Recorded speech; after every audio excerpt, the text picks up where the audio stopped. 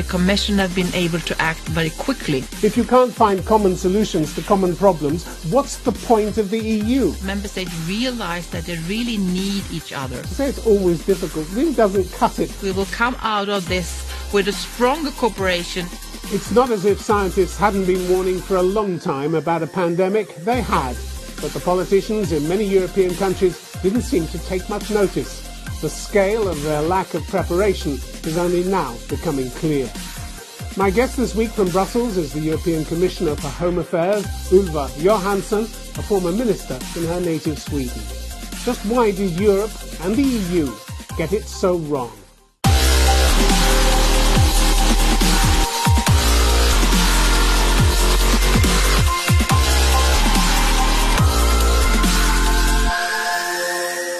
Ylva Johansson, welcome to Conflict Zone. Thank you. We've seen high levels of disunity on show across the EU during this pandemic. You would agree that it's been a major blow to the EU's credibility, hasn't it, this disunity? No, I don't agree with that at all, actually. We have seen desperate actions from member states, and that's quite understandable because we are in a situation we've never been before, and the crisis is really, really a big one. But we have also seen member states asking for the EU Commission to take a stronger role, to do more, to coordinate more, also in areas where we do not really have the mandate as a Commission. So I don't really agree with you on that. Well, last month, the French Finance Minister Bruno Le Maire said to his squabbling colleagues after an all-night meeting to try and agree a rescue package, shame on you, shame on Europe, stop this clown show. Do you like the epithet, clown show? No.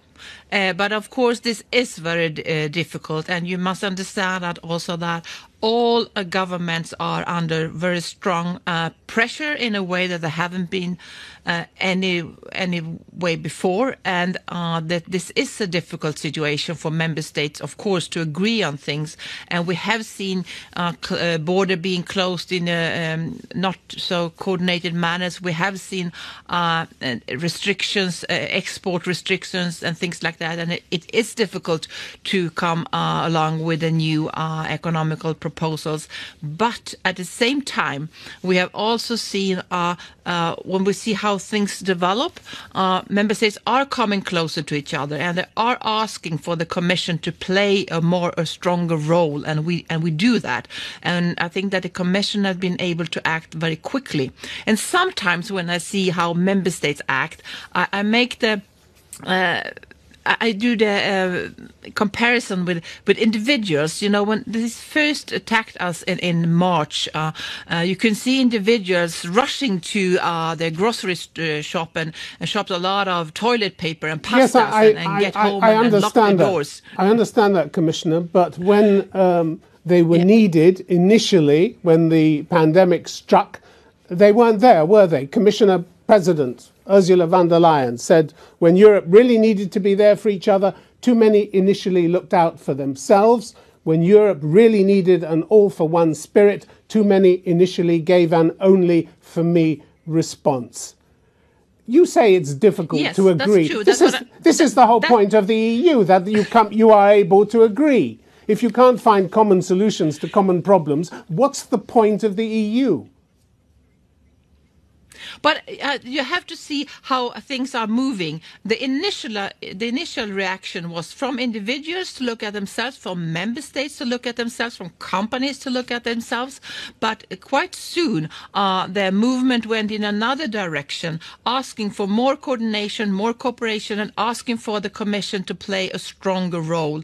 And I think that we as a Commission has also been able to play that stronger role. And we still have to do it because it's a long way to go before we are through this. And also I think that, but if you ask me, I would rather guess that we will come out of this with a stronger cooperation in the European Union than before. But of course there's been initially a lot of disruptions and problems, but it wasn't just initially, was it? To these problems, Commissioner, it wasn't just initially, was it? I mean, we've had 4 failed summits by video EU leaders have gone on rowing and disagreeing, meeting after meeting, week after week. The last failed summit was on April 24th, in which they were unable to resolve deep divisions over the proposed recovery fund and the amount of cash it should distribute. My question to you is, don't millions of Europeans who are locked up in their homes, losing their jobs, finding it either tough or impossible to pay their bills, many suffering food poverty for the first time in their life, shouldn't they expect something better from these leaders, from these member countries? Or well, it's okay for you? I agree that. Well, but may I say that, of course, individuals should have high expectations on the cooperation between member states in the European Union, but that we have summits that fail to come to a conclusion is not a new phenomenon. That's how it's been all the time in the European Union. And the You're proud of that? was difficult already from the beginning to find a compromise. And of course, now when the needs are much, much bigger, there's a need of much more money into this. Of course, it's not easier to come to conclusions, especially not when you're not meeting face to face. So I don't think that we should use this. This is not, in my view, this is not what we are seeing is not a failure of the European Union. We have a lot of difficulties, of course, but these are not new difficulties, and we can manage them. Not a failure. Bruno Le Maire calls it a clown show. And the French President Emmanuel Macron says if the EU is going to die, it will die from inaction. You say that you get disagreements all the time in the EU, but this is a critical situation. This is a life and death crisis. You would expect better under these circumstances, wouldn't you? You seem very tolerant of all this incompetence and squabbling. Well, I think, of course, this is a very critical situation and a very dangerous situation because the needs are very big for a lot of actions. And I also think that this will lead us to that the member states will be able to come to compromise that will be acceptable and that will help us out of this. So I don't think that what we are seeing, the problems we are seeing are not really new ones. Well, you say this, but none of this infighting, of course, is apparent from the glowing picture which emerges from the EU's PR machine, which, of course, presented the EU response in such glowing terms. I have to say it reminded me slightly of the old Soviet newspaper Pravda, when it talked about countries, regions, cities across the EU are extending a helping hand to neighbours and those most in need with donations of protective equipment. Nothing about the fact that a lot of them were put under temporary export bans because they weren't going to give Italy what they wanted. This is particularly France and Germany. And then the PR machine says this is European solidarity at its best. It isn't, is it? I mean, for you to put out a slanted view like this, but at the time when you're telling the world you're fighting disinformation, is pretty hypocritical, isn't it? There is a very important difference between this comparison with Pravda. We are a union of democracies, and this is the most important thing, that we stick to our values. And what can actually be what sometimes worries me is if there are member states that will take this opportunity of the crisis to take steps away from democracy and away from the rule of law. This is what worries me the most.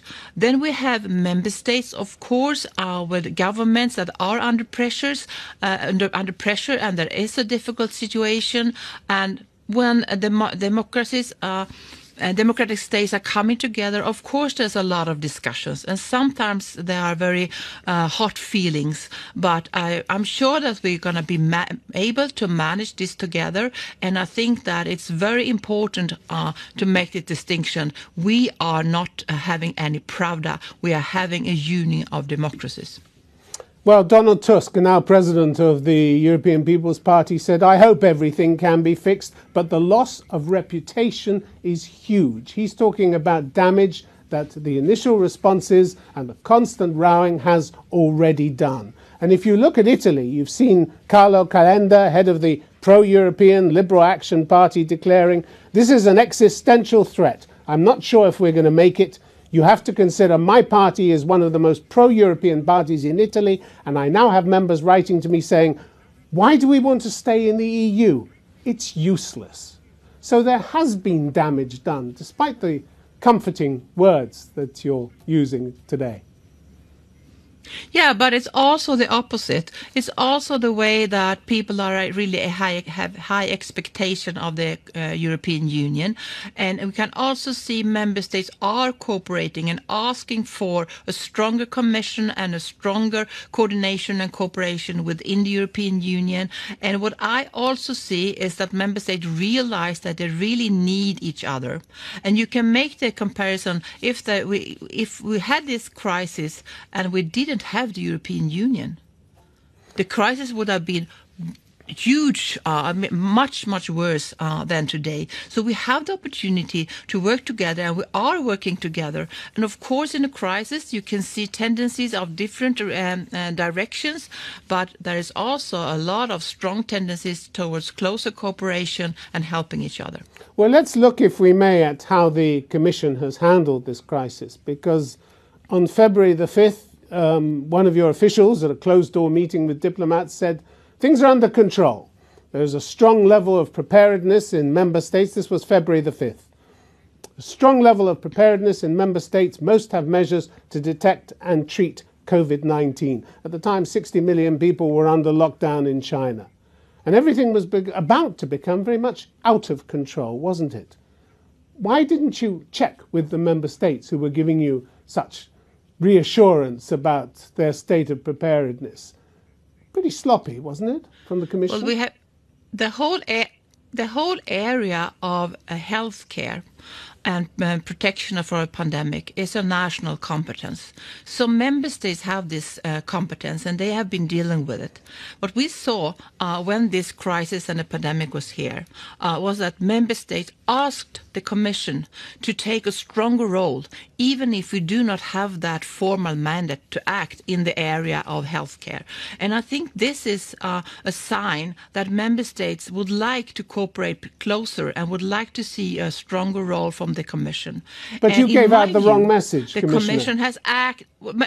May I just finish my sentence?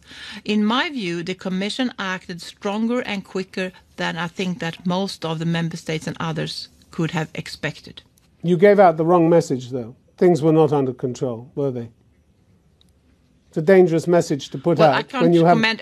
When you haven't checked. You're referring to. Well, I can't verify your quotas there, so I don't know. But if member states if member states thought they were under control, of course, this is the competence of the member states. But now they see that they do not deal with this good enough alone. That's why they are asking for the Commission to take a stronger role and to coordinate more, and we are doing that. One of the things that has happened because of the lack of preparedness and the lack of coordination is that the EU has opened the door to a whole bunch of fraudulent and corrupt procurement deals, hasn't it? This could take years to sort out and reverse. None of that gets printed in your fact sheets, does it? Why not? Well, I think you are not really right there. Of course, it's free to deal and to have commerce and trade with other companies from other part of the world. But what I see from the angle of security is that the organized criminals has been very quick to adapt to the new situation, and a lot of new opportunities for organized crimes have been obvious. We saw that coming already a long time before, but now it has boomed. So this is a reason why we really need to step up the law enforcement to be able to deal better in this digital world that we are dealing with. So this is also an area where we see the need for more cooperation between member states. More cooperation, but at a time of crisis, it has opened the door to organised crime in a big way. In Italy, the European country perhaps hardest hit by this pandemic, the Organised Crime and Corruption Reporting Project found that state contracts were awarded to companies whose heads had been accused of fraud and misappropriation of public funds. In Slovenia, the government's largest COVID-19 contract, worth more than 25 million euros, went to a gambling mogul with no known experience in medical procurement. And so the list goes on. This is hardly satisfactory, is it? Well, we have a lot of criminal actors, of course, and how we should deal with this is, of course, it will not be easier to deal with for member states alone. We really need the cooperation, and we need a strong Europol to be able to deal with this. And we have also been able to get some of these criminals also into court because of the cooperation between the European Union. So I do not agree with you that the solution should be easier to deal with this for member states alone. But for the criminals now, it's a field day, isn't it? Well, some of them have been very quick to adapt to the new situation, and that's why it's so important that we could have the law enforcement fit for the digital age. And in my view, there is a need to do even more in this area, and that's why we are preparing for proposals for a new strategy. Let's look at the proposals for the recovery package. It's said to be worth anything up to several trillion euros and is going to be linked apparently to the European Union budget being drafted by your Commission and will be submitted to EU leaders later this month. And then the squabbling begins again, doesn't it? Big squabbling. Because the problem is that in this package, which is going to be a mixture of loans and grants, there's still no agreement among states about the proportions, is there? Well, now, no, there's no agreement yet, and there's no proposal yet. So, but of course, it's going to be difficult. It's always difficult to find these kind of agreements, but I'm quite convinced that we will reach it. Always difficult. To say it's always difficult really doesn't cut it when you have a crisis of these proportions and one of the biggest economic setbacks since the Great Depression in the 1930s. To say that it's always difficult doesn't live up to people's grand expectations of the European Union, do they? They expect more. Well, I do not really agree with you on that because people have expectations from their governments to act on national level, and they have expectations on how European Union should act together. And member states have different views on what is the most appropriate way to act, and they have also different needs and different abilities. So this is when democratic leaders come together, this is the most important thing also to discuss this, to find an agreement. And of course, when we are talking about so much money and such a big crisis, nobody could say it's easy to find an agreement. But I'm quite convinced we will reach it. But it's going to be a bumpy way. I guess so. You may be convinced that you're going to reach it, but the signs aren't good, are they? The northern EU states want to see mostly loans. The southern states are insisting on grants because they don't want their already massive debts piling up for leaders to come. So the stage is set for another enormous row. The disunity just goes on, and the crisis will get deeper. The economic crisis will get deeper, won't it? I think. Well, I'm not that negative as you are. I don't. When we have these difficult times and different views from member states on how to act on bonds or grants or loans, this is, of course, nothing new. And it's also been difficult already before the pandemic to find agreement on the new MFF. So, of course, it's difficult, but of course, we're going to make it. Yeah, but you have a record of failure in past crises, don't you? The EU is built on this terrible record. I'm thinking about the migrant issue, for instance, something of direct interest to you with your portfolio in the EU. Here's a current snapshot of how migrants are dealt with in the EU. Malta keeping 60 of them on a ship anchored at sea until the EU can rehouse them. Is that a humane response in line with EU values? Well, I do not agree that the European Union is built on failures. I think that we are being built actually out of a lot of difficult, but actually quite successful cooperation. Of course, there are difficulties, and in my view, it is a failure that member states and Parliament have not been able to reach an agreement on the proposals on a common European migration and asylum proposal that was presented by the previous Commission. So this is my task now, to present a new proposal that hopefully can get everybody on board and find it acceptable for everybody. We have 60 migrants that have reached Malta. They are now on another ship in quarantine. I think it's appropriate to put newly arrivals in quarantine. But of course, we also need more of solidarity between member states. And this is what I'm working on for the new proposal that I'm going to present. Yeah, but the Commission's been calling for more solidarity on this for 5 years. And just a month ago, the EU's top court ruled that Poland, Hungary and the Czech Republic had broken the law by refusing to host refugees to help ease the burden from Greece and Italy. So you go on crying in the wind and shouting that there needs to be more solidarity. They've no intention of coming into line with your requests to share the burden of the migrants. Poland, Hungary, Czech Republic, no intention whatsoever. This is not true. We can see right now that we are showing solidarity in practice when we are relocating unaccompanied minors from Greece. Right now, in the pandemic crisis, they are being relocated to other member states. We started with 8 member states ready to do the relocation, and now we have I think it's 11 that are ready to do it, so more are joining in. I have been traveling a lot before the traveling restrictions, and I met with all the member states to have dialogues in closed rooms on the new pact on migration and asylum. And of course, I know from the beginning it's going to be difficult. There are different views and different ambitions from different member states. But I must say that after this consultation with member states, I'm more optimistic of the possibility to find a common solution than I was before I started this dialogue. So, of course, a lot of things, being a commissioner, being working together, a lot of things are, of course, difficult.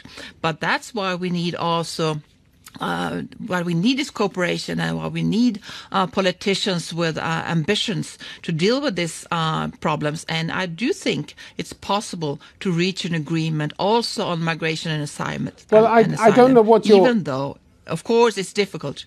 I don't know what your optimism is based on when you have 19,000 migrants crammed into a camp on the Greek island of Lesbos that was built for 3,000, or a dirty deal with Libya that has seen thousands incarcerated in appalling conditions, abused and even sold as slaves in programs as a result of programs that the EU is funding to this day. I'm not sure what your optimism is based on.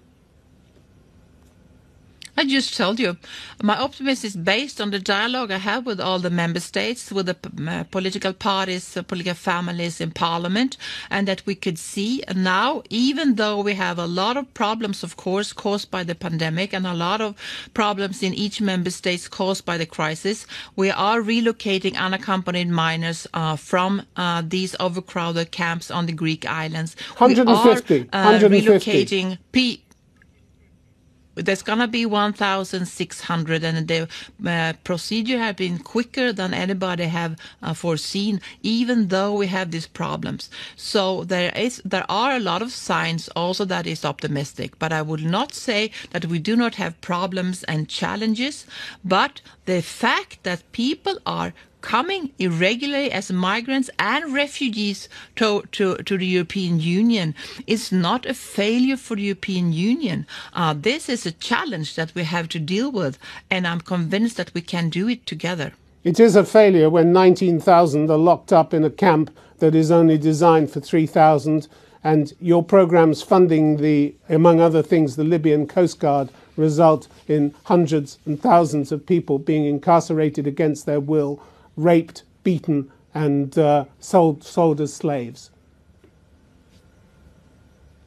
Aren't you ashamed of the programs that you fund in this direction? There's no shame at all. I'm not ashamed. No shame at all. You're happy about the situation in No. Libya. You're happy I'm not about happy about the situation in Libya, but may I just answer your question? I'm not ashamed what we are doing from the European Union. I do not see how the very, very dangerous and bad situation in Libya would be better if the European Union was not there helping refugees to be relocated out of these camps in Libya, helping people for voluntary returns out of Libya to their home countries. If we were not there to helping or trying to teach the Libyan Coast Guard on humanitarian rights, what would be better if the European Union was not there? I can't see it. All right, Commissioner Ylva Johansson. It's been a great pleasure having you on Conflict Zone. Thank you very much indeed for your time. Thank you. Thank you.